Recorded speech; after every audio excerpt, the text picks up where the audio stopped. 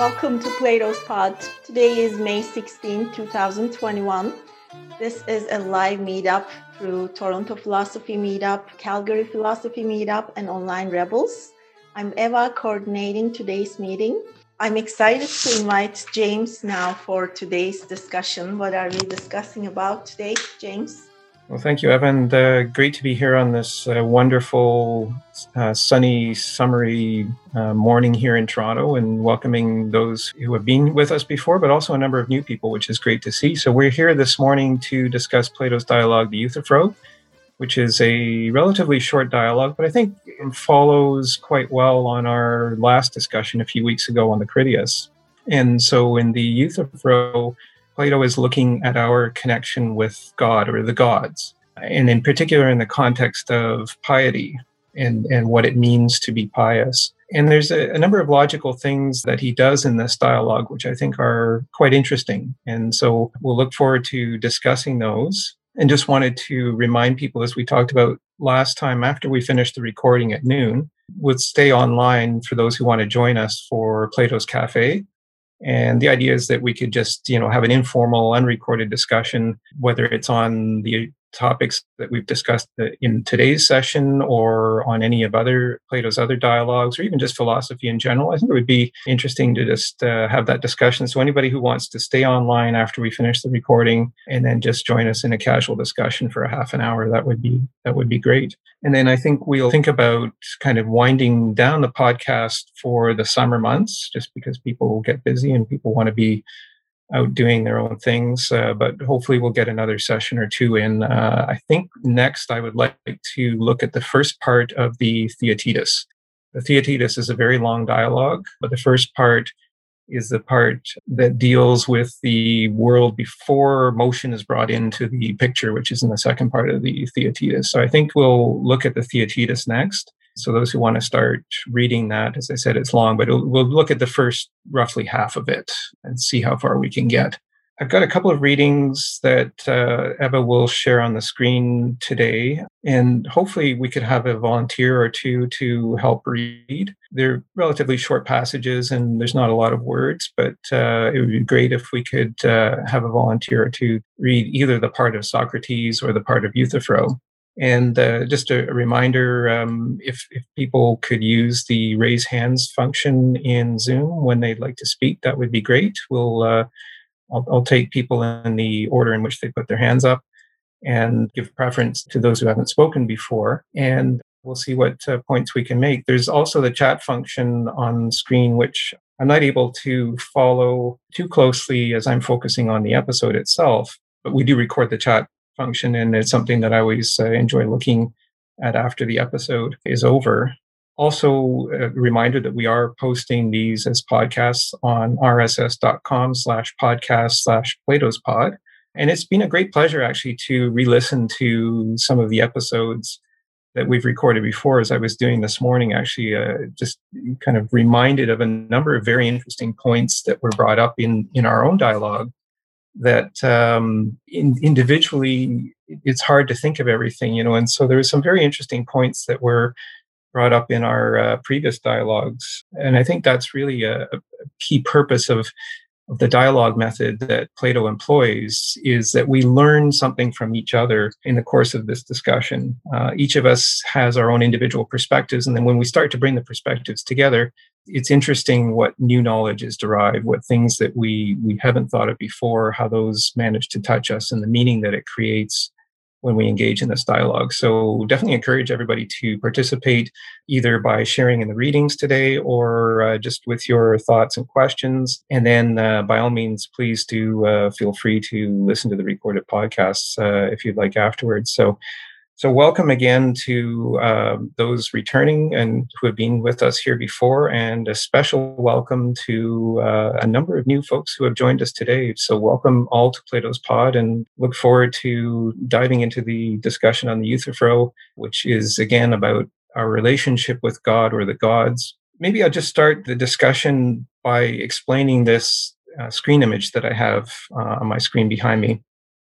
And this is a painting of Galileo being subjected to the Inquisition. This was in the early 1600s. I'm sorry, I've forgotten the year. But he was accused of being impious, going against what God said in terms of his views that were expressed that the earth revolved around the sun and not the other way around. So it was widely accepted view for a long time that everything revolved around the earth. And when Galileo, the great scientist, started using telescopes and he saw interesting things like the fact that he could see 4 moons of Jupiter, and he could see that these moons of Jupiter were orbiting Jupiter. They weren't orbiting Earth. And that seemed to contradict this idea that was held for millennia that the Earth was the center of everything and that everything revolved around the Earth.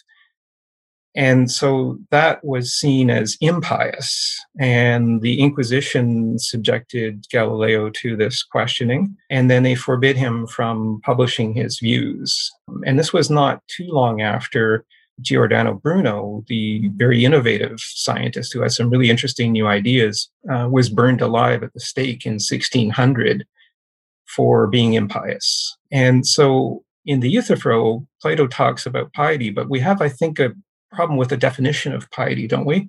Is piety always the same definition now as it was yesterday, or as it was 100 years ago, or as it was 500 years ago in Galileo's time? How do we approach the definition of piety and our perception, the meaning of it? And is it always something the same?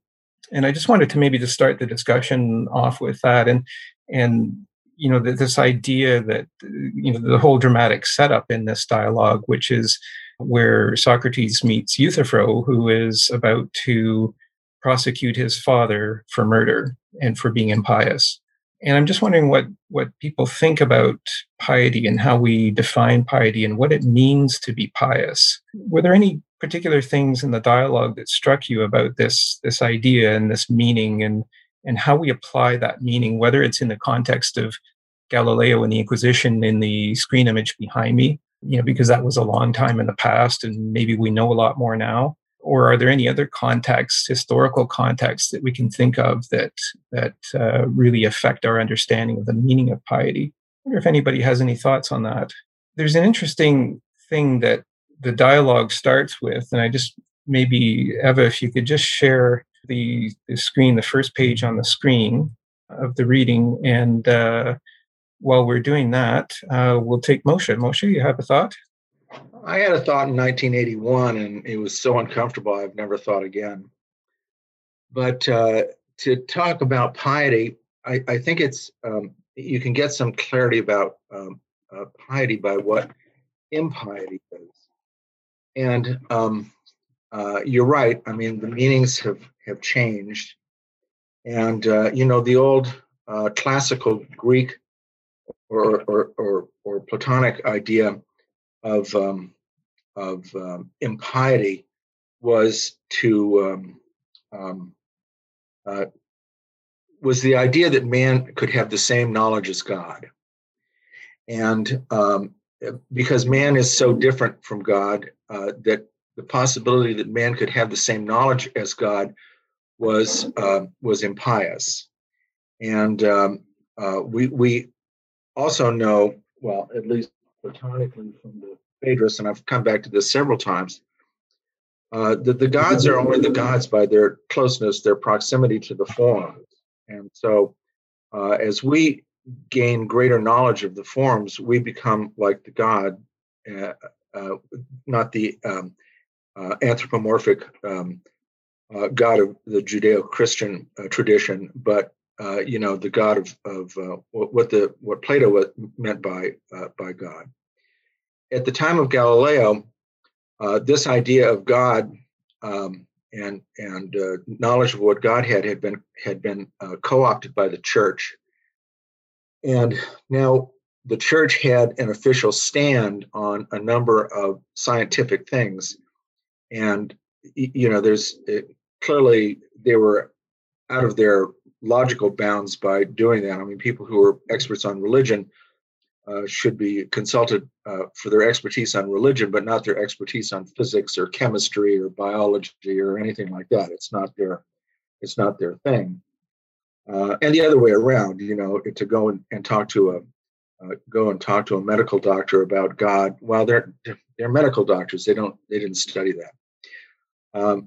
So at the time of Galileo, piety was doing what the church said, and impiety was doing something against the church.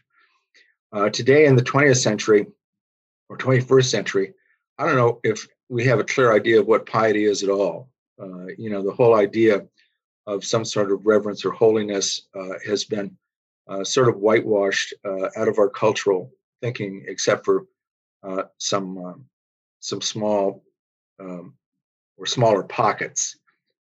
So those are my remarks. I think we gain a little knowledge of what piety is by understanding impiety, and it certainly has changed from the time of the Greeks to Galileo to now. Well, thank you. And you used a key word there is understanding. And we talked last episode, actually, when we talked about the Critias, about the nature of understanding and this idea that understanding maybe requires some sort of a harmony. I think that was maybe Greg who talked about harmony and understanding last episode.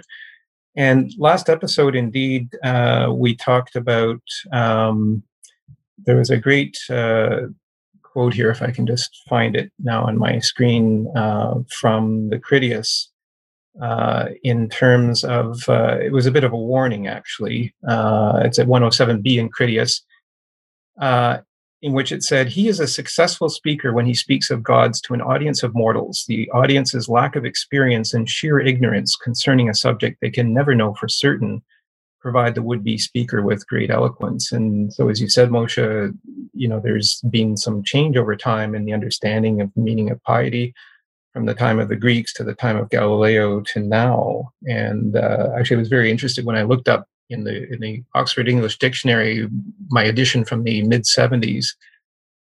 There's actually a definition of piety that is a negative definition. One of the definitions is actually in the negative sense that calling somebody pious is a bit of an ironic or accusatory expression, a way of saying that maybe they are being overly judgmental. So there's this usage has developed over time as well, this negative usage. JK, what do you think? Welcome. Hello there. Yeah, good morning. It seems that during that time that they were, when they were having this discussion about piety, there's the gods, right, who are supposed to be models of piety, but they were a little bit at times, they're more powerful beings than humans, and for that reason they were supposed to be a model of what what is best. But they were also kind of unruly too, right? They sometimes behave, in their own way, and so maybe that was kind of misleading people like Euthyphro into a kind of misunderstanding what pious means. I don't know, because I think it's a kind of a cultural thing, like in other cultures you have more of you have this familial piety, right? You have a piety based on family relations, that you're supposed to respect your elders, right, in the family, and that extends out into the rest of society. And piety, is understood in this way. But at that time, the gods are kind of transcendent, and like the forms, right? And so maybe it's a little bit more difficult to understand, and it becomes ambiguous what piety is. So I think that's what the discussion is about. What is piety? And I was a little confused too by even at the end what the kind of arguments that Socrates is offering about what piety is, and relating it to geometry and mathematics. It's so how did it, so to me, I'm not clear what he meant by Socrates meant by piety either. Thank you. And I think, as always, Socrates leaves us somewhat bewildered and wanting to question more without giving us a definite answer. But I think that's something that I think can continue to be discussed for a long time. And I guess that's part of the benefit of discussion that I was talking about at the outset. And you touched on the idea that the gods don't necessarily agree among themselves all the time, and that's discussed directly in this dialogue. There's the passage at 8b. In which Socrates says, "So it is in no way surprising if your present action, namely punishing your father, may be pleasing to Zeus, but displeasing to Cronus and Uranus, pleasing to Hephaestus, but displeasing to Hera, and so with any other gods who differ from each other on this subject." And so at the time of ancient Greece, I mean, we had this idea of these multiple gods, this sort of hierarchy of gods, and the idea that the gods could disagree among themselves. And so, how are we to find a single form or a general form of piety if the gods themselves are in disagreement? And so, this occupies some of the train of discussion in the dialogue. So, thank you for bringing that up. That idea of the disagreement among the gods. Jane, welcome. What are your thoughts? Good morning, everybody. My thoughts are, well, at least not my thoughts, but based on the dialogue, it seemed that piety and impiety is directly connected to and is, like Socrates said, a part of the justice. So we have justice and injustice, as well as he links it to the terms of evil and good. Regarding the disagreement among the gods, it's actually kind of interesting because in this dialogue, Socrates indirectly implies that the gods may not themselves understand what is just and what is unjust, and what is evil and what is good, and therefore this always causes conflict among the gods as well. I guess this is one of the dialogues that illustrates what Socrates got into trouble for in the first place too. And it's interesting that I think this sort of dichotomy of justice, injustice, evil, and good is present throughout all the ages. And I guess the reason why impiety and piety are not popular terms in our modern society is because the words justice, injustice, evil, and good, we have a lot of people who feel very differently about each of those terms. So if you ask one person what is justice and what is injustice, you may get very different answers. There's a sort of, I guess, a polarization. And it feels like in modern society, those terms can have a very subjective meaning nowadays. And objectivity seems to be getting farther and farther away from us. But that's my personal view. So yes, that's all I wanted to share. Thank you. Thank you. And you use the word subjective and objective, and I think that's actually very key to what Plato is trying to do in that little argument, that little train of logic that leads up to 11a. And that's something that I definitely want to touch on, is paragraph 11a, and the train of logic that led to that, and this constant shift between subject and object. So the subject is that which is affected by something, and the object receives the action of something. And when they talk about, when Socrates and Euthyphro talk about whether pious is being loved by the gods, or whether being loved by the gods makes you pious, that's a bit of the account of the reasons why we might consider somebody pious. And it was last episode, actually, when we talked about the Critias, that Eric, who was here at the time, reminded us of Plato's dialogue, the Meno, in which Plato, through Socrates, said that all knowledge is recollection. And then right at the end of the Meno, Socrates then further adds, and recollection is the account of the reasons why. And so what are the reasons why somebody might be considered pious? And I think that's a very important part about understanding the sequence of logic that makes us think that something is pious or not pious.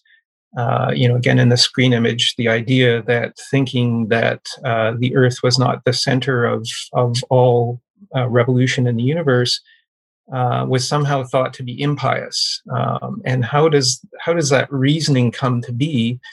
And then how does that reasoning change? So here we are, some 500 years after Galileo, and our reasons have changed. We would not consider somebody who holds that view to be impious, because we know now that the widely held view that the Earth was the center of everything was wrong. And yet somehow it was considered impious at that time. Greg, welcome. What are your thoughts? Yeah. As I was reading this thing, and then in reflection of what the people just said about the piety, and I think at the end of the day, it really is piety is a reflection of the morality of the society at the time, and throughout the history and through the culture, they change depending on the time and depends on the society. So at the Greek time, everything was modeled around gods. Gods were considered as a reality, not just imagined. Therefore, the Greek live around their life around the gods, what the gods think, what the gods say, and they invent it, and they don't separate what's invented and what's real. And so I'm looking at the thing, and what strikes me is that this dialogue is considered to be one of the early dialogue of Plato. And I look at that, see that it seems that Plato has thought long and hard, and in this early time, he pointed out that there's a contradiction of using God as a standard. So in order to launch his philosophical discussion about the rationality, where he really laid a lot of foundations, that he had to take down the absolute authority of the gods, the system of gods, because that's their standards for everything, including how to reason, how to knowledge, and so on. So I think this may be the beginning of using Socrates, this dialogue to really challenge the view of God being a standard. And by doing so, he brought out a few contradictions there, in terms of the cause effect. What is the cause? What is the effect? Really, which come first? And these are the things that at the time it was not clear. And as bring out, and also the idea of a definition, which later on becomes so important as a form. Here he brings out that you can't really define these things. It's not clear. And so these things is already see the set a stage for his later dialogues. I find it's fascinating and very interesting. Thank you. And I really like the way that you you use those words, the idea of the contradiction of using God as a standard, and this confusion between cause and effect, which really starts at 9D and goes to 11A. And what is the cause of piety and what is the effect of piety? And again, getting back to that subject and object idea that Jane started, I think, talking about, and really understanding, what is the cause and what is the effect, and can you use God as a standard? I would just remind, again, as I tend to always do in these episodes after reading the Timaeus, 28a in Timaeus, which makes that distinction between the realm of being, which always is and never becomes, and the realm of becoming, which never is, but is always becoming. Plato elsewhere described the present as a state of coming to be. And so, here we're actors in the present, and we're trying to understand something that's eternally in being, which is maybe the gods. And so maybe that's part of understanding this distinction between who are we and what are the gods. And so if we could maybe agree, I don't know if we agree, but maybe we can agree that the gods are eternal and we are not eternal. We're trying to understand something eternal. Well, in Timaeus 28a, they make the point that to understand the realm that always is and never becomes, this eternal realm of being, which perhaps is the realm that the gods inhabit, you need to use a reasoned account. It actually says reasoned account. And then we get into what Eric reminded us last episode, which is this idea of knowledge as recollection and the account of the reasons why. So, Greg, you just reminded us, this in forming the account of the reasons why, we need to know what the cause is, and we need to know what the effect is. And we need to know who we are compared to who the gods are. So a very powerful point that you just made, and thank you for that. And then we'll go on to JK. Welcome, JK. What are your thoughts? Yeah, I was just thinking about this idea of the cause and effect, and we talked about the leader and the led, and so forth, and maybe this idea of that we love, what we believe loves us, right? And we love to be loved, and so if we have an idea that we can latch on to, that gives us a sense of being loved, or then that's what we believe is pious, and what is holy. So maybe that's what he's getting at, that that we're we're getting away from what the truth of what is pious by being misled by this idea that we have somehow latched onto. Mm-hmm. I'm not sure. Yeah, I mean this idea that piety is some sort of fixed thing that doesn't change over time and isn't subject to our interpretation. Somehow it's, as Greg said, this idea that, if you use God as the standard, then how do you understand what God is? And so I think there's a warning here. And Eva, if you would just display that first page, I just thought I would just read that part from the beginning of the Euthyphro at 2c. And this is where, before they get into the argument that JK just referred to, Socrates is just explaining his own prosecution, or the prosecution that Meletus is bringing against him. And this would, of course, lead to the Apology, the famous trial of Socrates, and then to the Phaedo, to the death of Socrates. So here Socrates is foreshadowing his own demise as a physical being, but not necessarily as a soul of ideas that has affected us throughout time ever since. And so this is in 2c of the Euthyphro, and Socrates is saying, what charge? So he's talking about the charge that Meletus brought against him. He says, what charge? A not ignoble one, I think. For it is no small thing for a young man, Meletus was young, to have knowledge of such an important subject being piety, and having claimed that Socrates, or having accused Socrates of being impious. He says he knows how our young men are corrupted and who corrupts them.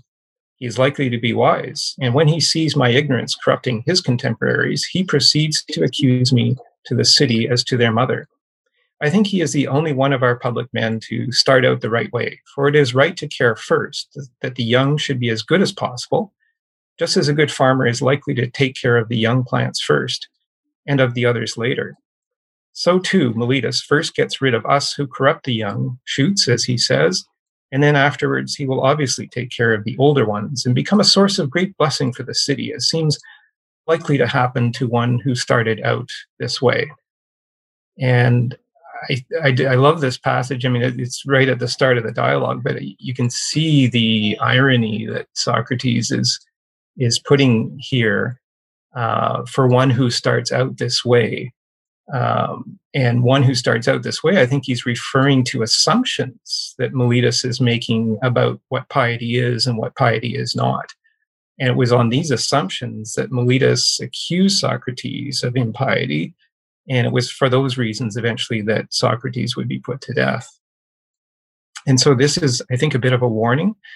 And then we saw the warnings again in the Critias, which we discussed last time. This idea that anybody can make grand speeches about, what the gods are and what piety is.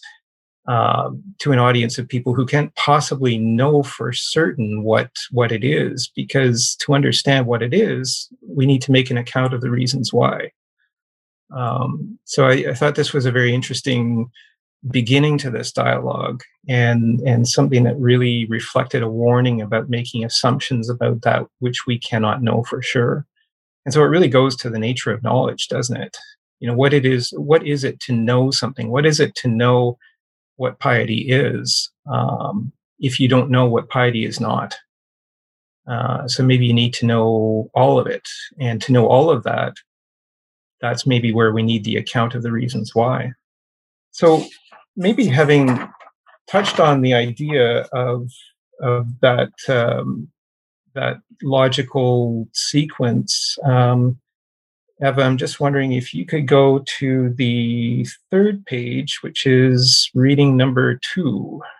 And I'm just wondering if there would be a volunteer or two. I could read one of the parts if we don't have 2 volunteers, but it'd be great if we could get 1 volunteer at least to read just this short passage. And if we could have 1 person playing the role of Socrates and 1 playing the role of Euthyphro.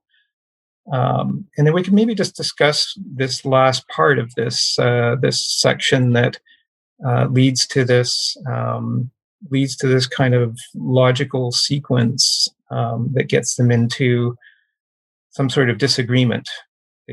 Euthyphro starts with an assumption and then finds out that his assumption isn't necessarily correct. And this seems to happen all the time when Socrates speaks to people. It certainly happened to Meno in that dialogue. The Meno that I mentioned earlier, the idea that Meno at the beginning thought he knew what virtue was. And Socrates says, okay, well, what's virtue? And Meno starts giving examples of what virtue is.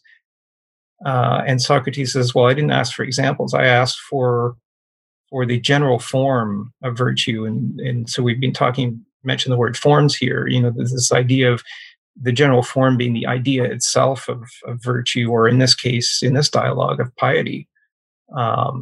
Is there some general form to which all particular examples of piety are rooted?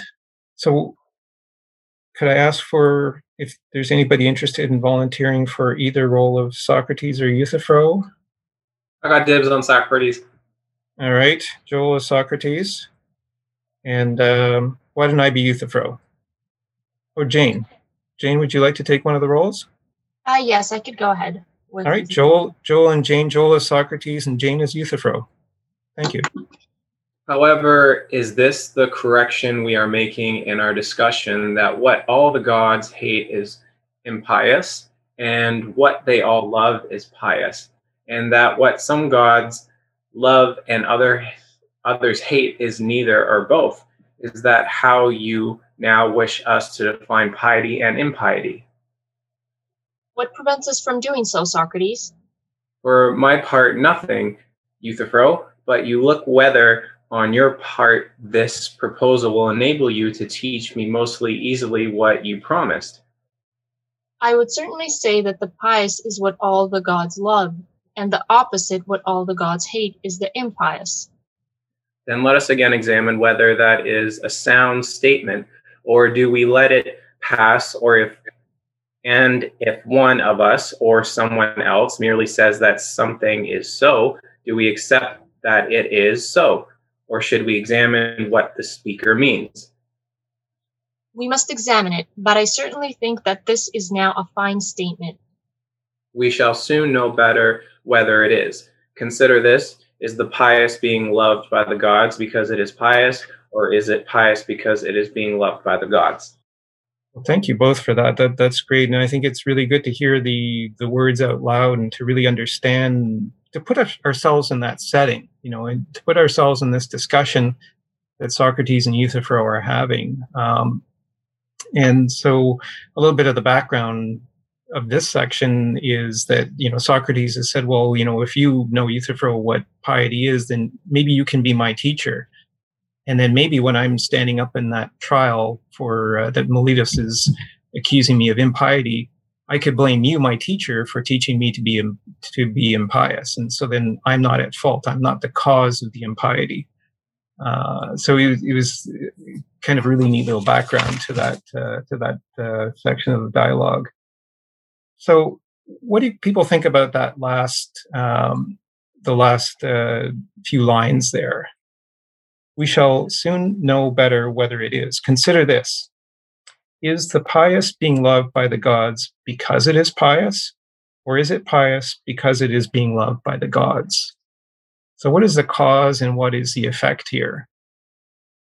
And then how does Socrates build out that argument in terms of cause and effect in really trying to understand the account of the reasons why? Why is it that something is pious and something is not pious? So we start with the idea that pious, that because somebody is pious, it is therefore loved by the gods, or because it is loved by the gods, it is therefore pious. So the question is, where is the because and where is the therefore? And where do the gods fit into the picture? And are the gods eternal? Is it this problem that Greg mentioned of using God as a standard? Joel, what are your thoughts? Just very quickly. So the very last sentence is it essentially is the Euthyphro dilemma. Just clarifying that's just my quick question. That last sentence is that couple thousand-year prolong of that moral question. A good question. Yeah, I think that's really central to the whole dilemma of understanding what piety is. So how does the argument unfold from that point? Socrates gives a number of examples. He talks about things being carried, and therefore they are carried things. He talks about things being led, and therefore they are things. He talks about things being led, and therefore they are led things. There's a few other examples. Moshe, your thoughts? Well, I thought the thing about carried and being carried and being led was so opaque. I mean, I couldn't make any sense out of it at all. But I want to go back to the reading. I just want to, from a logical point of view, I want to set up where the argument is going to fall apart. Euthyphro says, "I would certainly say that the pious is what all the gods love, and the opposite, what all the gods hate, is impious." Now, we call that a universal quantifier. That all means every single one of the gods is going to have to be on board with this. Okay, every single one of the gods has to agree about what piety is, and everyone also agrees about what impiety is. And you can, from this point, defeat almost any argument because the equation has been already made between the gods and man, that the gods have differing opinions on things, just as man has different opinions on things, and the places where everybody agrees would be on statements of fact and statements of what we call later a priori knowledge, like knowledge of mathematics. But where they disagree are on things like love and justice and beauty and things like that. So Euthyphro is being set up from the very beginning with this idea that all the gods have to be able to agree. Thank you, and I like the term that you use, universal qualifier. I think that's how you said it, and it's quantifier. Or quantifier, yeah. And I like that. I mean, I think that's very helpful to understand, is that there is this appeal to what is assumed to be a universal, but is not necessarily known to be a universal. And how do we approach that, especially when there is sometimes disagreement among the universal beings? So the gods are not necessarily always in agreement with themselves. And so, originally Socrates says, well, what happens if you follow one god, but another god disagrees with that god? And so then they start boiling it down and say, well, okay, we have to throw away those areas where the gods disagree.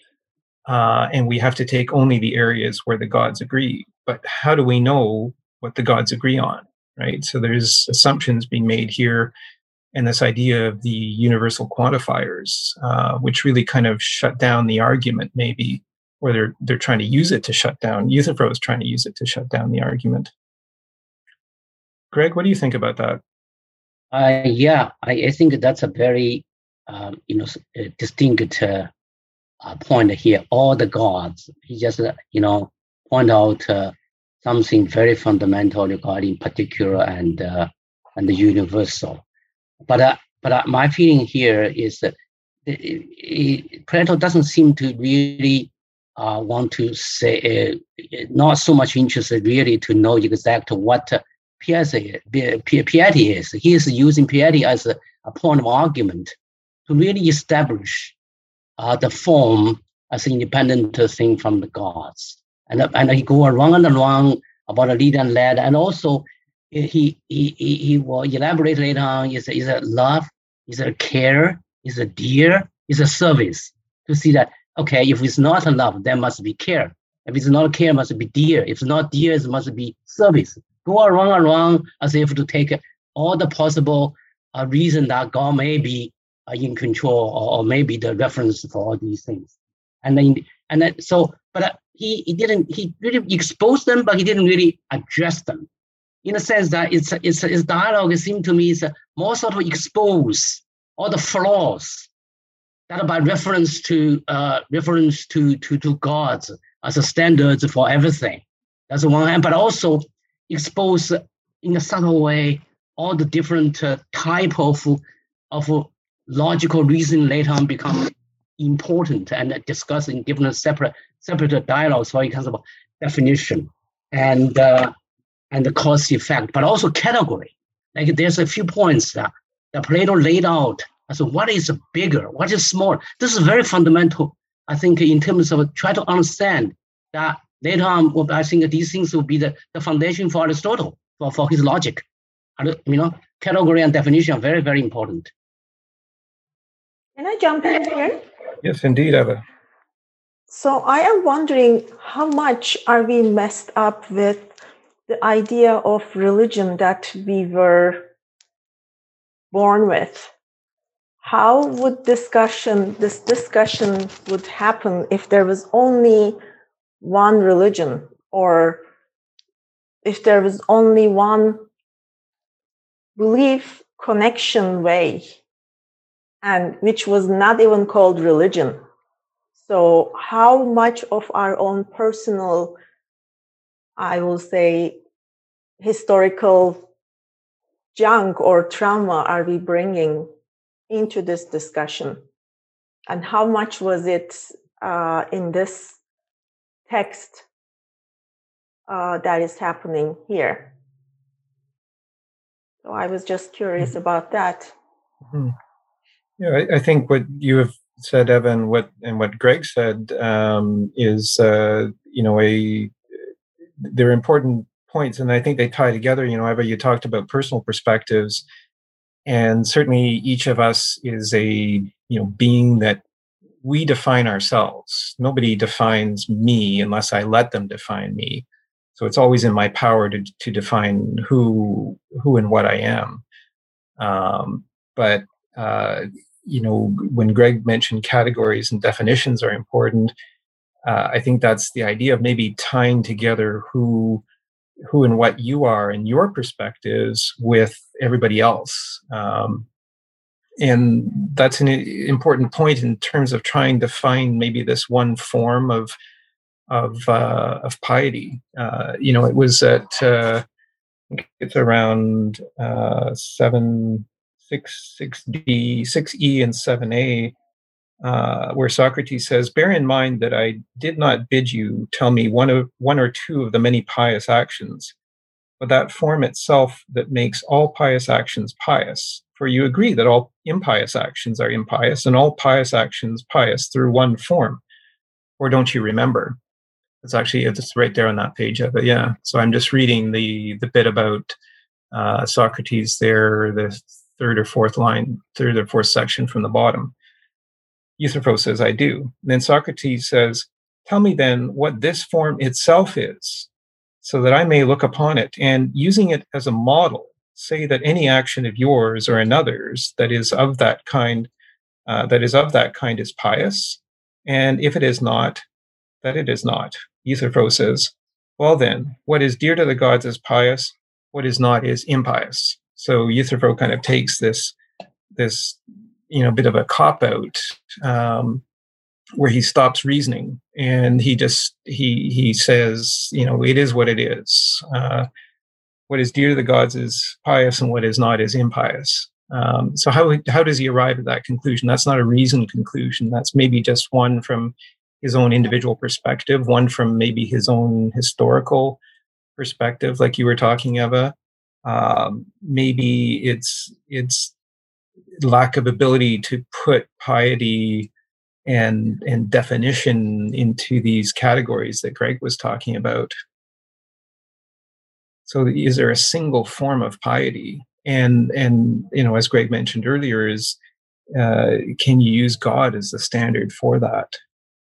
So then that gets us back into that logical flow in that section that we read together from 9D to 10A. And so what is the cause and what is the effect? So is the ending question in that section when Socrates says, we shall soon know better whether it is. Consider this, is the pious being loved by the gods because it is pious, or is it pious because it is being loved by the gods? So what's the cause and what's the effect? And, cause and effect is the difference between, or cause and effect, we need to consider the difference between subject and object, which I mentioned earlier. The idea that the subject is that which is affected by something. So Socrates then says, well, if you're loved by the gods, are you affected by that love from the gods? And the object receives the action. So are you the object of the gods' love, or are you the subject of the gods' love? And I think that's an especially important distinction to make, because I think Socrates then, says that if we can't separate the subject from the object, it winds up being like the statues of Daedalus. So again, he brings in the statue of Daedalus motif, which he brought in Meno. These statues that were so lifelike that they seem to almost run around on themselves, and they keep going around and around, and nobody was tying them down. So he uses that kind of as a metaphor for knowledge. But this idea of separating the subject from the object, I thought was particularly interesting. So what does he do in this logical sequence? So first he says, is that which is being carried is a carried thing? And they say, yes, it is. That which is being led, is it a led thing? Yes, it is. That which is being seen, it is a thing seen. That which is being loved by a god is a god-loved thing. So in the very first instance, in each of those little logical connections, the subject is the thing that is the action of being. So there's an action of being carried, being led, being seen, being loved by God, right? So that's the subject. And then the object in each of the cases is the thing.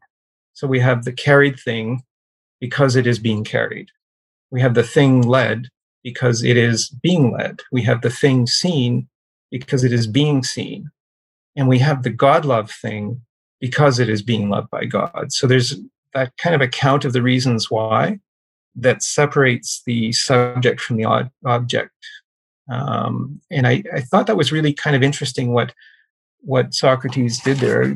Well, really interesting, and particularly so because of the point of technology that we exist in now, and our search for the ability to effect quantum entanglement. And so those who have been with this series since the beginning will know that one of my pastimes is to follow quantum computing and the developments in quantum computing. And I had the real pleasure yesterday to attend just a wonderfully explained session on quantum computing. It was just so well explained, the whole connection in the developing science of quantum computing. But we have this fundamental problem with quantum computing called the observer effect, which is, as soon as you in physics, as soon as you observe a quantum effect, it changes. So the act of observation actually causes a change. And actually, when we had our dialogue on the Charmides about a month or two ago, I think it was Joel at the time who said that as soon as he thinks about himself, his definition of self changes. Like the very act of thinking about yourself changes yourself. And so, we have this question about what is the subject and the object. And I think it is of particular relevance, to us in this particular technological point of development that we're at.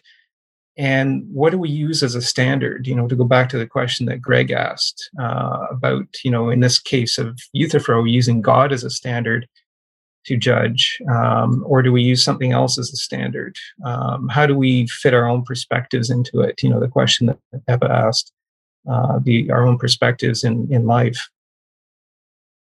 And so what do you think about that sequence of logic that leads to the conclusion at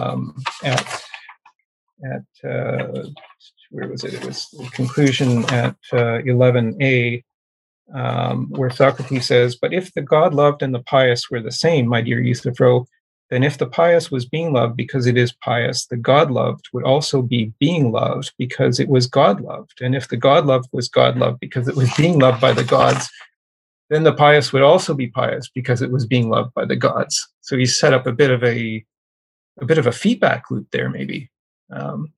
So we have Kevin with your hand up. Kevin, welcome to Plato's Pod. And what are your thoughts? Thank you, James. I listen carefully, loved it. I'm not sure my comment maybe offense or just let me, because you mentioned quantum computing, observe that's cause and effect. Also, recently, another forum we learned Dao De Jing. It's if you heard it, Dao is the way can be told. It's not the Dao. The name can be said, can be spoken. It's not the name. So that's kind of, similar kind of cause effect. Objective or subjective, obviously similar. That's one observation for me. We think the Eastern philosophy or logic is different than Western. From that, it put like a traditional, good or bad. Actually, for me, fundamentally, pursue the theme, the method could be if you use abstract or it's fundamentally similar to. I don't want to waste your time and explain more because off topic. Thank you, and appreciate your perspective on that, and particularly, this idea that, Eastern philosophy and Western philosophy, that there are differences, but maybe there's also similarities, and, maybe it's a question of finding similarities that will lead us to some new knowledge and to some particular recollection of a general form of something. I think it's, to go back to what Eva said about each having different perspectives and different histories. It actually reminds me of something that when I was listening to episode number 5 on the Phaedrus, something that Jane said is that,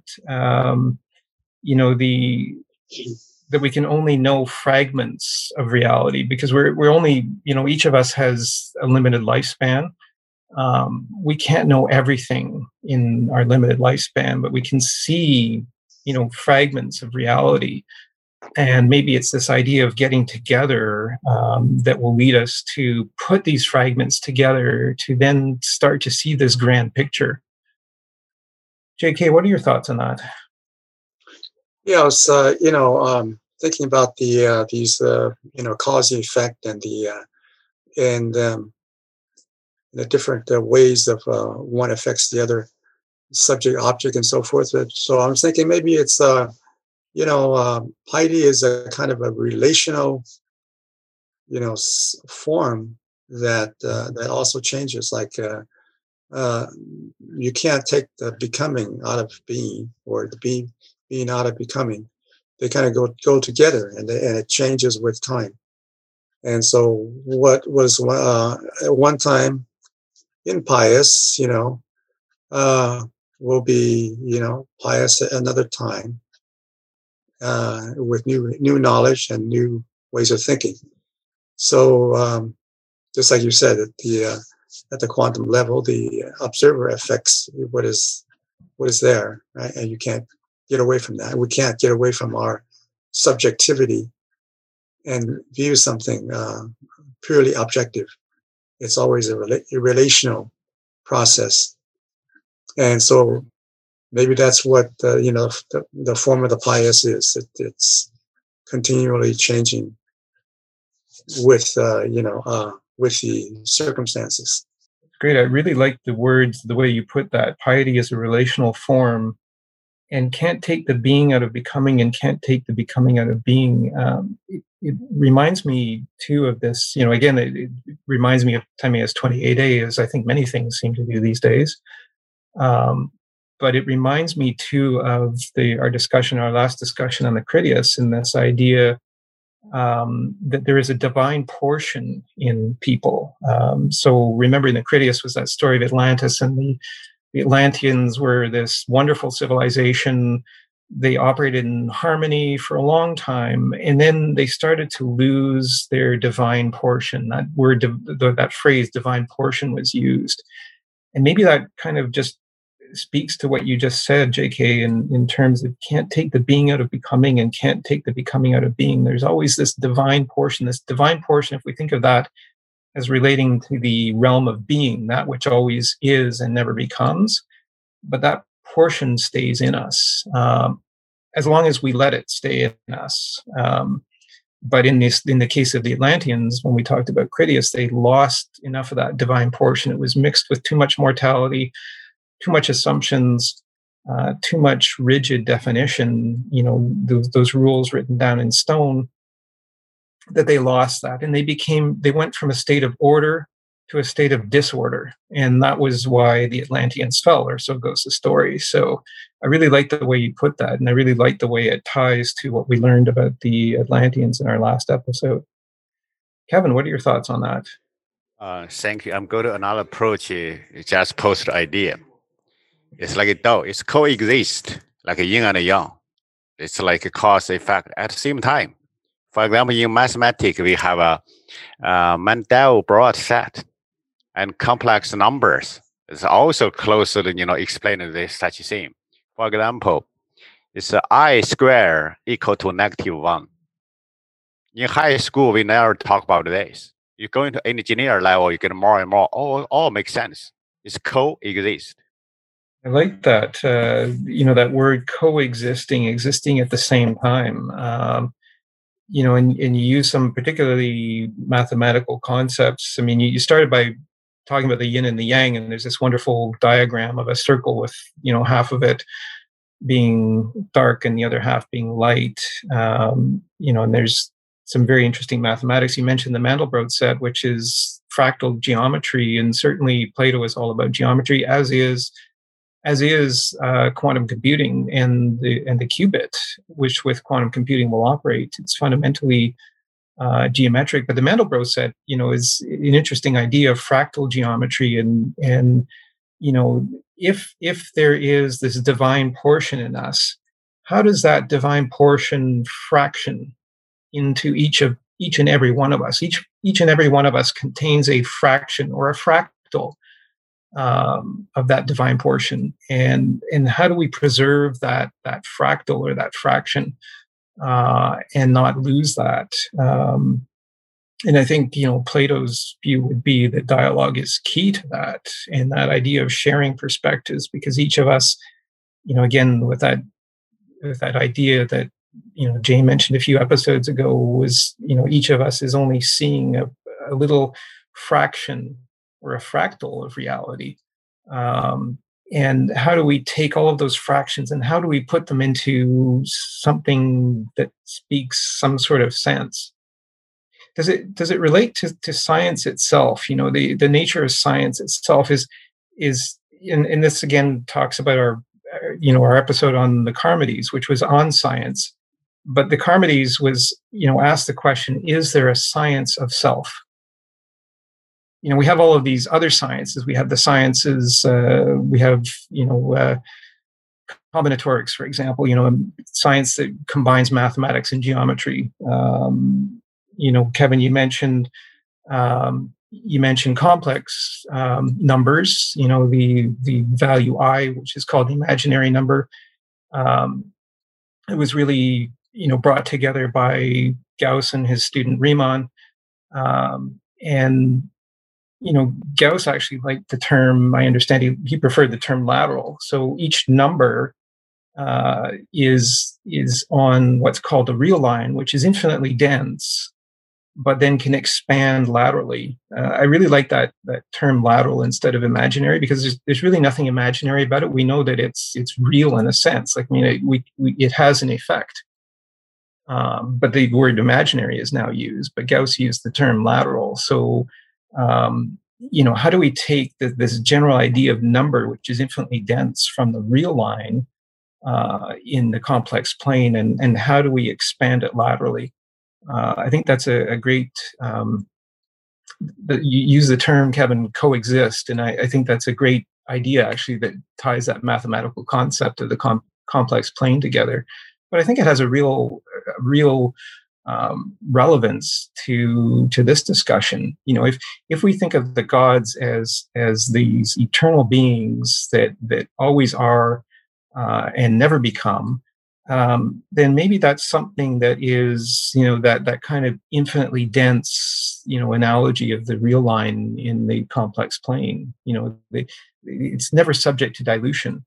Each of us gets a part of it, but we can never have the whole of it. And maybe that's why in Timaeus 28a, when they were talking about the realm of being, that which always is and never becomes, the only way you can understand that is through making a reason to count.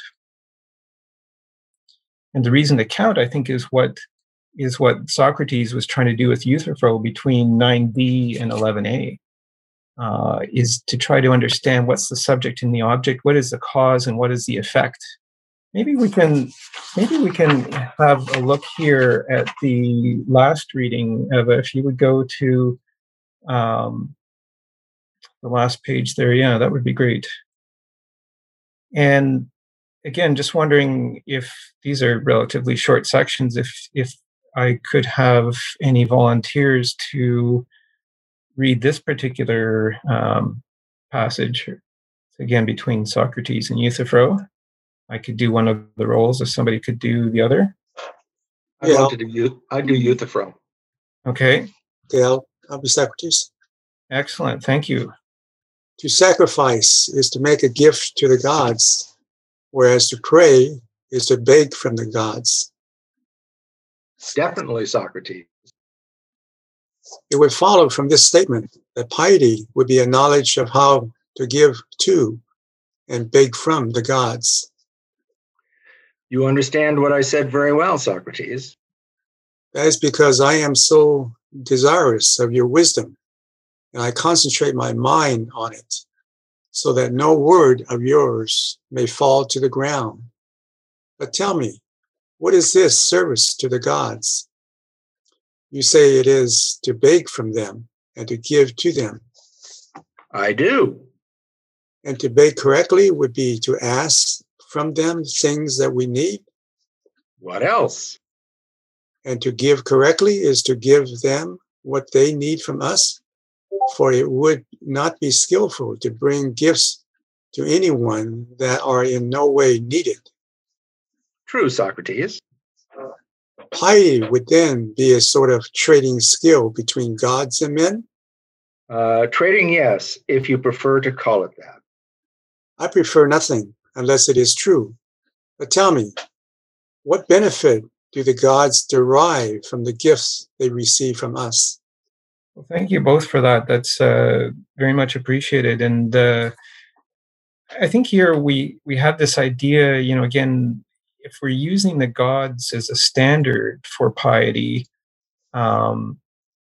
what is it that the gods would want from us in our expression of piety? And so maybe we can tie this into this idea of cause and effect here. What is the cause of what the gods are looking from us, and what is the effect? Just wondering what people think about this section and this idea of piety as being some sort of a trait. If we're pious, does that get us some sort of special favor that we get if we're not pious? And again, do the gods love us because we're pious, or is it because we are pious that we are loved by the gods? And so, is it this kind of trade that's going on here, or is there something wrong with this idea of the trade? Moshe, what are your thoughts? I just want to point out that in the Joet translation of this dialogue, affairs of trade is translated, or trade is translated as affairs of business, which makes the terms of this make it very vulgar, and it's important to point out the histrionics of this. I think so, in order to be able to understand what Socrates is getting at. Mm-hmm. I appreciate that, and it's good to remind constantly that the translation is really, and this is something I learned from one of our earlier episodes, that the idea that translation is according to meaning, and so each translator discerns a different meaning, and so the translation that you just referred to, Moshe, is the idea of meaning, the idea that trading is a business. And I think you used the word vulgar. Is it this kind of purely functional transaction that we have with the gods in our relationship with the gods, that we enter into this functional transaction that we get and we give? Is it that really is that what piety, and is that what life is about in terms of our relation with the gods? Is it a business transaction? Is there equal value being exchanged here? Really the question at the end is, what do the gods get from us? The gods have everything, don't they? They're the eternal beings. What could they possibly get from us that would be of value to them? And why would they need it? Yeah. Are we ascribing some sort of human characteristics to the gods? That they're needy beings, that they need something? Would a god actually need something? It's purely anthropomorphic. Yeah. Anthropomorphic, interesting idea. We put our own perspectives on the gods, right? And again, maybe that warning that was put in Critias at 107, this warning about speaking of things that we can't possibly know. You have Jane with your hand up. Jane, what are your thoughts on this? I just wanted to make, I guess, a small note about the gods, because I'm trying to evaluate this based on other dialogues that I've read, and from what Socrates said in multiple different dialogues, I would say that he does not view the gods as being eternal beings, and he seems to be indirectly questioning them all the time. From other dialogues, it would seem that Socrates would relate any existing thing with a physical body to be something that is unable to reach the realm of eternal, the realm of what is, because I don't remember which dialogue this was in, but he specifically mentions that one of the reasons that he does not fear death is because to him death is a kind of way of freeing himself from his body and finally reaching that world of the eternal. So to me, it would seem that Socrates views gods as something that has something mortal to it, and therefore does not understand about these forms in full. And again, that the argument that the gods always quarrel among themselves also sort of suggests this idea that they are not in fact internal beings. And so just like humans, perhaps they are able, again, within the universe of Socrates, these gods are able to see fragments of what is eternal, but just like humans, but only in maybe a wider spectrum.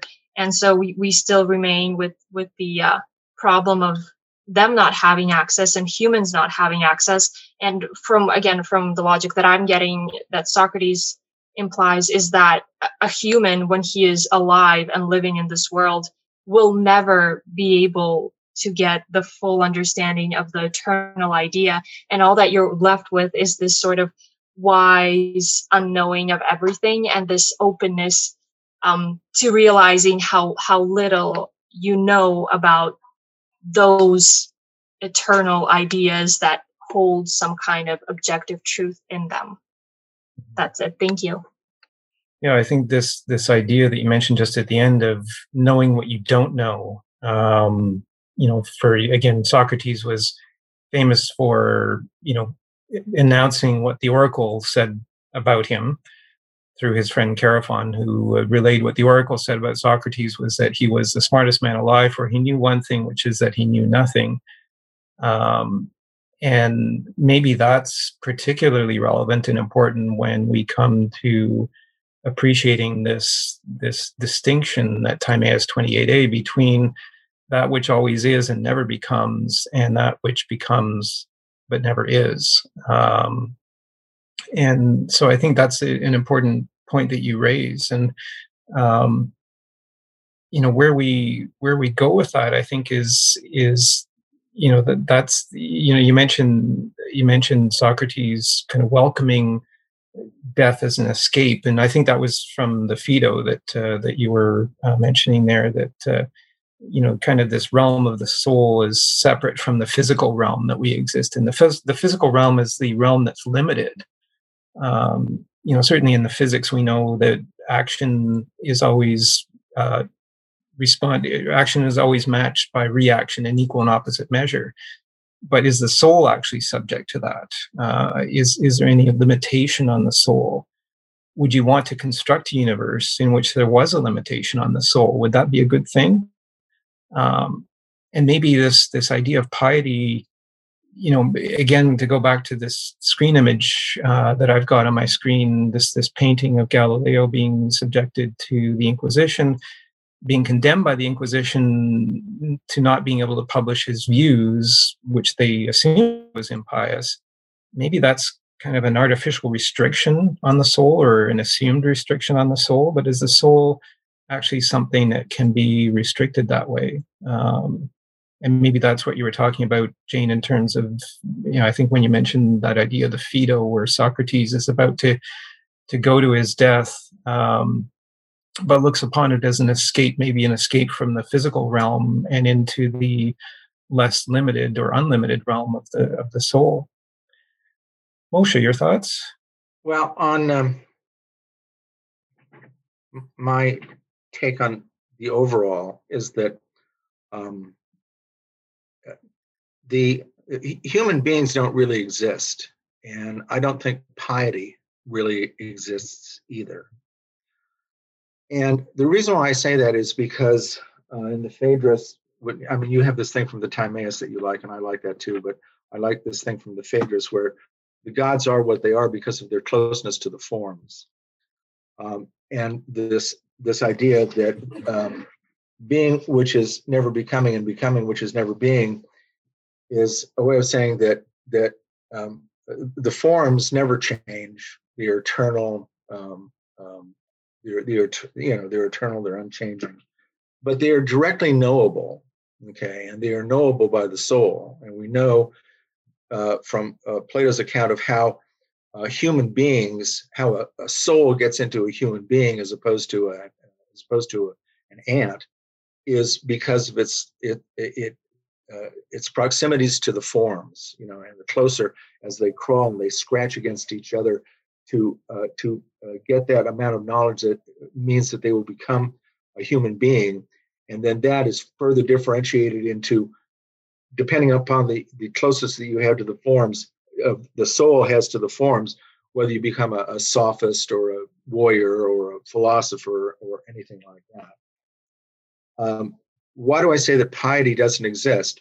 Because if we're saying that the soul is the thing that exists and that the soul gets into the human being becomes and dies, but the soul doesn't, because the soul goes back and scratches again to come into some other physical reality, some sort of physical existence. I don't want to use the word reality because I want to equate that to what Plato took reality to be, which was the forms. But to come into physical existence, which will eventually, it will cease, because that's what happens when you become. And then, as I said, the soul will go back. But why is there no piety? There is no piety because the soul only gets knowledge by its proximity to the forms, and the gods become gods by their proximity to the forms. And it's not the gods that need piety. It's certainly not the forms that need piety. Piety may be a form, but it's not something that human beings, transactionally or any other way, can get a grasp on. Thank you. You put that very powerfully. I think the idea that the gods are what they are because of their proximity to the forms, and that the forms are knowable by the soul. I think if I paraphrased you correctly there, and I write down these ideas, and that's one that particularly struck me. This idea that the forms are knowable by the soul, and so you talked about Phaedrus, which was, it's just that whole idea of understanding the general form that was so front and center in the themes that we discussed in the Phaedrus. Understanding, getting this proximity to the general form. We're all the time we're subjected to the particulars of existence. So the particulars of piety, or the particulars of virtue, the particulars of this or the particulars of that. There's so many particulars in the course of our lives. The particulars maybe we just think of as examples, kind of what Meno did in the Meno, where he gave examples of virtue, and what Euthyphro is doing in this dialogue by giving examples of piety, but never being able to trace it back or to root it, to use a bit of a mathematical expression, maybe to be able to root it in a general form. And the general form maybe being kind of analogous to the again, what I mentioned earlier, what Kevin made me think of, this idea of the real line in the complex plane. The real line is being infinitely dense and never dissolves, never loses its capacity. It always retains infinite capacity.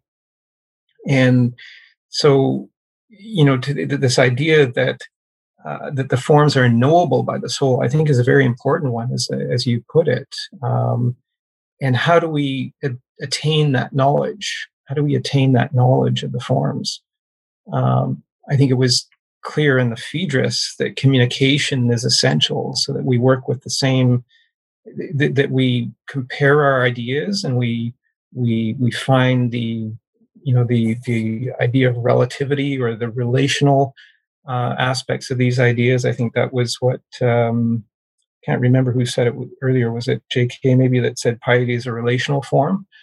How do we relate these forms if by any other means than by discussion and dialogue, like what we're doing here? Is there any other means that we could find these general forms that we're looking for?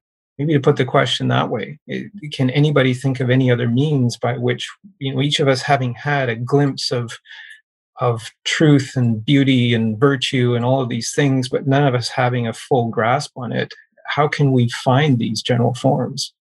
Is it a question of trading with the gods, or this business transaction with the gods, to say I'm pious either because you love me or because I love you? And somehow we get that greater grasp of this eternal idea, or is it by some other means? Again, I just keep thinking about the account of the reasons why. At the end of Meno, where again, having said that knowledge is recollection, Socrates then further says that recollection is the account of the reasons why. And how do we make that account? And how do we ensure that the account is complete before we go and start to act on what we think is our knowledge? And how do we delineate or distinguish between what we know and what we don't know? Again, to go into this image I have on my screen, at the time, Galileo could see that things weren't as they had been assumed, and that things didn't all orbit the Earth. He saw that there were moons orbiting Jupiter, and so that really turned what was perceived to be knowledge on its head, and he was called impious for it. So how do we delineate? How do we create that definition between what is knowledge and what is not knowledge? And how do we ensure that the account of the reasons why is complete before we go and we accuse people of impiety and cause all sorts of things like the death of Socrates, like the prosecution by Euthyphro of his father? How do we ensure that these actions are just? Which really gets us into thinking about the idea of justice and that great dialogue, The Republic, which I'd love to do in season 2 of our podcast. JK, your thoughts? Yeah, it seems like the knowledge and these forms that are accumulative across time, and that the forms are not static, that they are something like Carl Jung's idea of the archetypes. Of the unconscious. They accumulate knowledge, and they change, and they're added on, with the more we progressively learn about ourselves and the world. So I think that would kind of account for why, someone like, Galileo was, was condemned for his scientific knowledge of what is the truth. So I think maybe that's what Socrates was trying to get at. But I think maybe perhaps Plato have a different view, that he wanted to elevate knowledge to the status of mathematics, and mathematical truth does not change. And maybe there's a kind of a tension there between Socrates and Plato. As Plato was writing these Socratic dialogues, he eventually developed his own idea of what truth is. And I wonder if how much that diverged from what Socrates was doing as a kind of a pursuit of truth by rhetoric and by dialogue. So. Well, thank you. And I what you just said about truth and mathematics caused me to change my screen image here to the torus, which is an interesting object. And I put it in the notes for this session because the torus is comprised of 2 circles, and a circle consists of a ratio that's incomplete. It's incommensurable, and that's pi, the circumference over the diameter of the circle, and that ratio goes on forever. So it's not necessarily complete. And so you ask the question: is knowledge like mathematics something that is complete? And I'm wondering if we have things like these incommensurable aspect that affects mathematics and geometry, like pi, as something that is not necessarily complete, but is completely fundamental to the operation of mathematics. So you asked a very good question. I think that's a question that I'd like to hear from the rest of the participants. Is knowledge definite and unchanging, and is that something that Plato thought knowledge was, or not? And is there some sort of tension here in that? I like the way you said too that the forms are not static; they accumulate over time. And you use the word archetypes. Archetype is kind of this idea of model, something that can be built upon, but is not static. And I thought that was a very good use of words, and I think really gives cause to reflect on the nature of the forms themselves. We talked in our last episode on the Critias about the nature of time, and whether time is linear, which I think is, a pretty wide assumption now. When we go through our daily lives, we're not thinking of time as being other than something that runs from the past to the future in a straight line.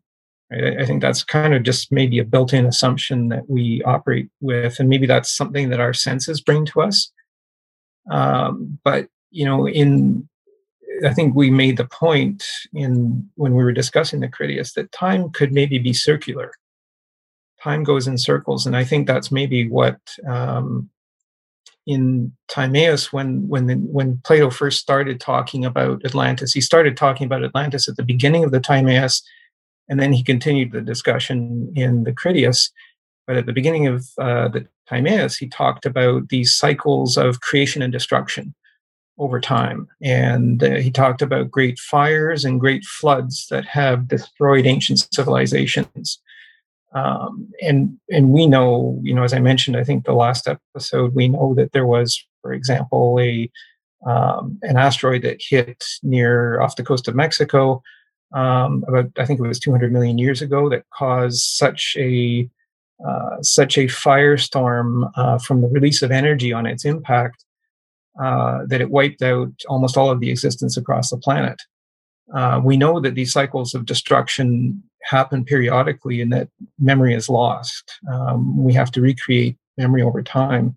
And there was that great, sequence where Solon goes to visit the Egyptian priests and was told about this ancient civilization Atlantis that had been forgotten, some 9,600 years maybe before Plato's time or before Socrates' time.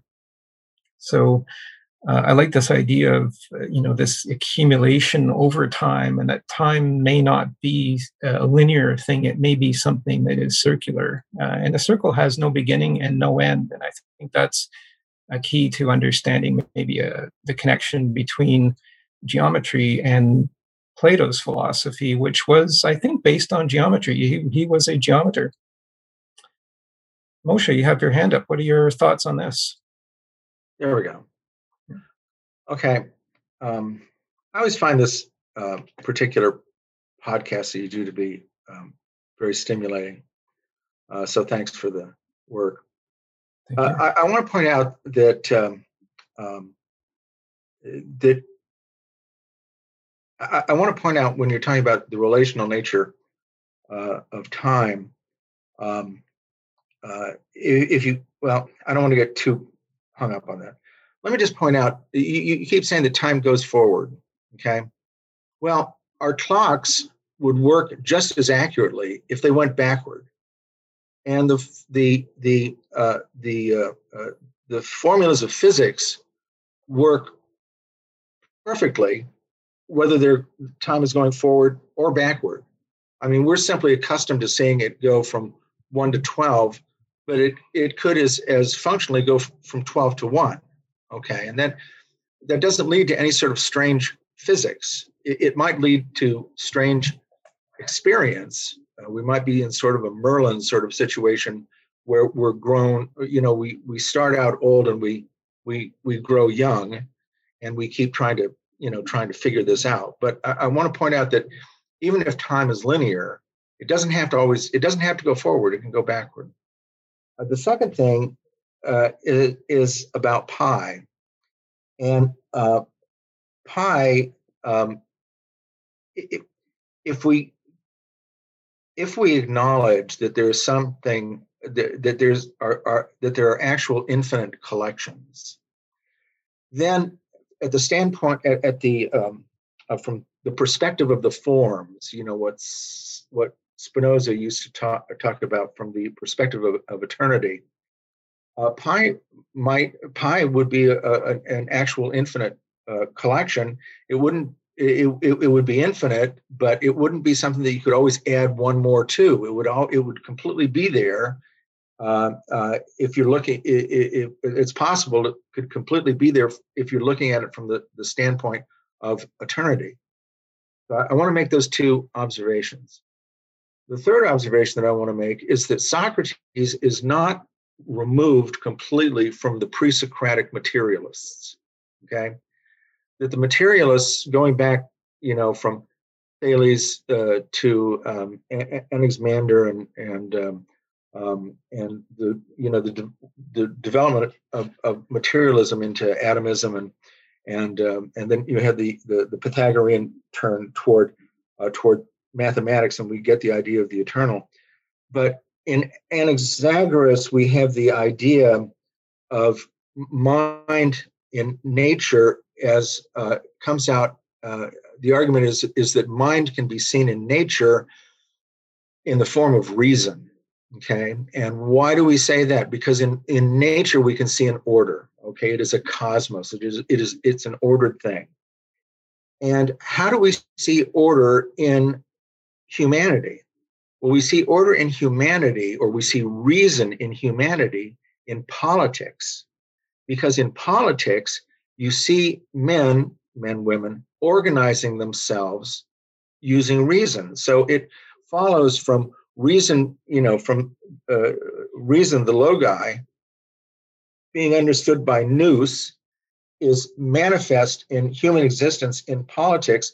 And politics, if we take a look at some of the other thinkers like Aristotle, is something that is done by individual men. So we conclude from that individuals have reason and have the capacity to reason. So that is why, as human beings, we want to exploit that reason and use that to understand what reality is. Those are just my observations. Well, thank you very much. The Platonic turn, by the way, is that Plato had broken away. He's even further detached from the materialists than Socrates is, and he is now describing what reality is, because reality to him has to be something eternal, beautiful, permanent, infinite, non-changing. Okay, and that's what he's giving us and what we're trying to struggle with. But it comes from a material basis.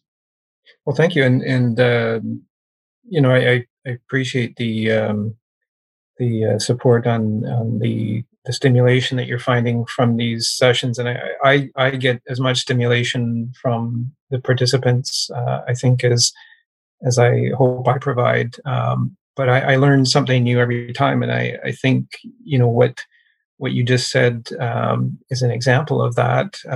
This idea that both time and physics work forward as well as backward. I think that's a key idea, a key connection that we can make, and it goes back to, again, this idea of making connections, which is something that I think Greg mentioned in the last episode about kind of this harmony of knowledge and our making connections, and JK spoke in the last episode about the forms being a model or a lattice for society. And I think where this is all leading to, as you mentioned, is this idea of politics and how we apply reason in our relations to each other. And I think that's where I'd like to go very much in season 2 of this podcast, is the that great work, the Republic. And some have held that Plato was tyrannical and wanted to set up this kind of almost soulless society. society governed by rules, not necessarily by reason. And I'd like to very much explore that. Personally, I'd like to challenge that, but I think we should at least explore that. And I think these dialogues that we're having are going to be very good at equipping us to explore that in season 2 of this podcast. Certainly there's great logic, I think, in the idea that time and physics work both ways, both forward and backwards.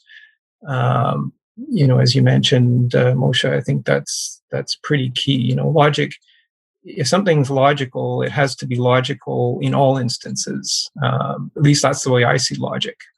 It can't be logic in one direction and not in the other. So I found that was a very powerful expression. And then this idea that we have to retain the capacity of reason. And then you mentioned Anaxagoras, which I think I mentioned at the beginning too. So I just, again, a shout out here for Peter Adamson's podcast, History of Philosophy Without Any Gaps. And that was I've had some time to spend just reviewing the earlier episodes of that. One of his first few episodes was on Anaxagoras.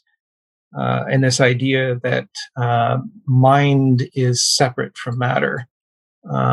Maybe an idea too that Descartes brought out much later, but this idea that maintaining this separation allows mind to observe matter.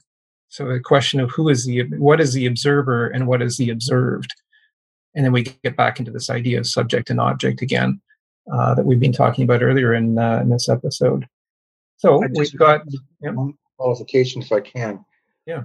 The Cartesian doubt, 1500 or so years later, is separate. The Greeks did not have that particular point of view. To the Greeks, the human being was as much a part of nature, and mind was as mind was. Mind was a part of nature, and the human being was a part of nature.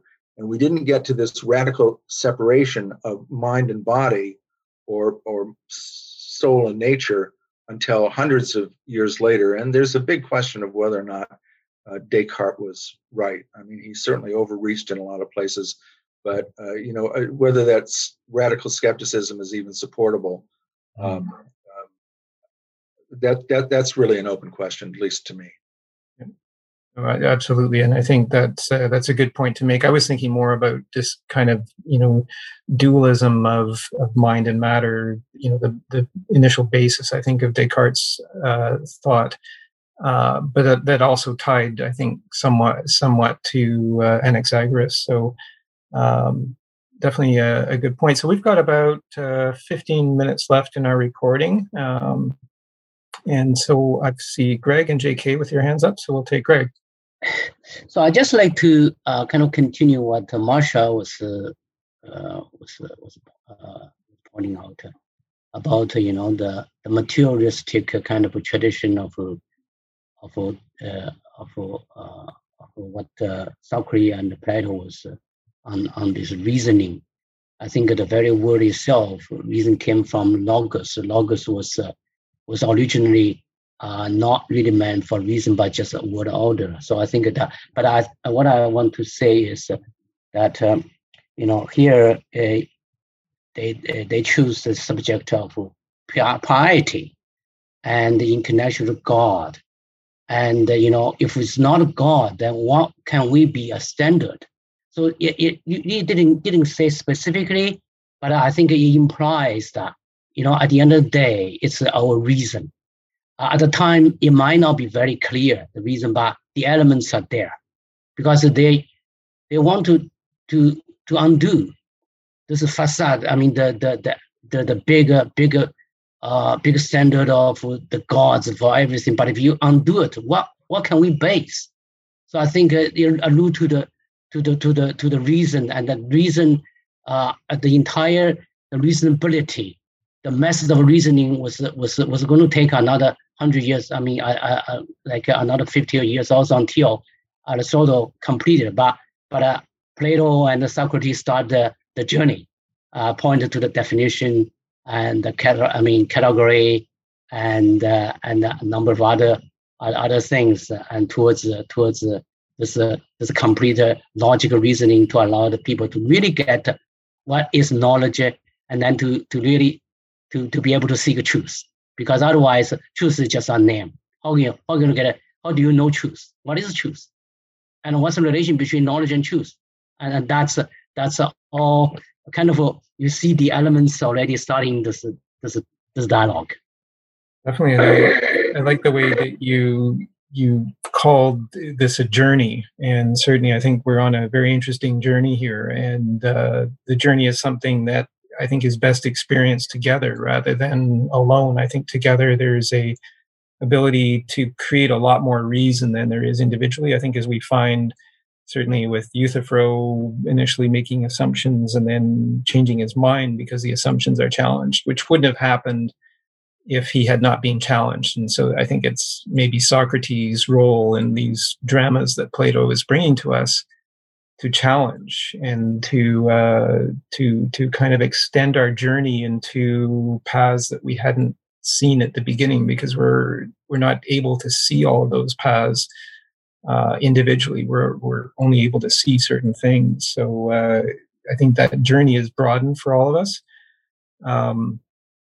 And certainly you mentioned the word logos and the question of the order of in which knowledge occurs. And I think that's fundamental to the account of the reasons why. And again, to this question that is brought up in Euthyphro 10d to 11a, this idea of what is the cause and what is the effect, what is the subject and what is the object. And if the pious person is both the subject and the object, in 11a, I think Socrates really kind of says that it's a bit of a feedback loop, which, to tie it into the realm of quantum computing, a feedback loop is not something that you want to create in quantum computing. As we get this fantastic technology, we need to understand the difference between subject and object. So I really like the way you put some of those ideas. JK, over to you. Yeah, I wanted to, talk about this idea of time. You said that time is circular, and or it's a straight line. So it seems like there are two images of time, and I think the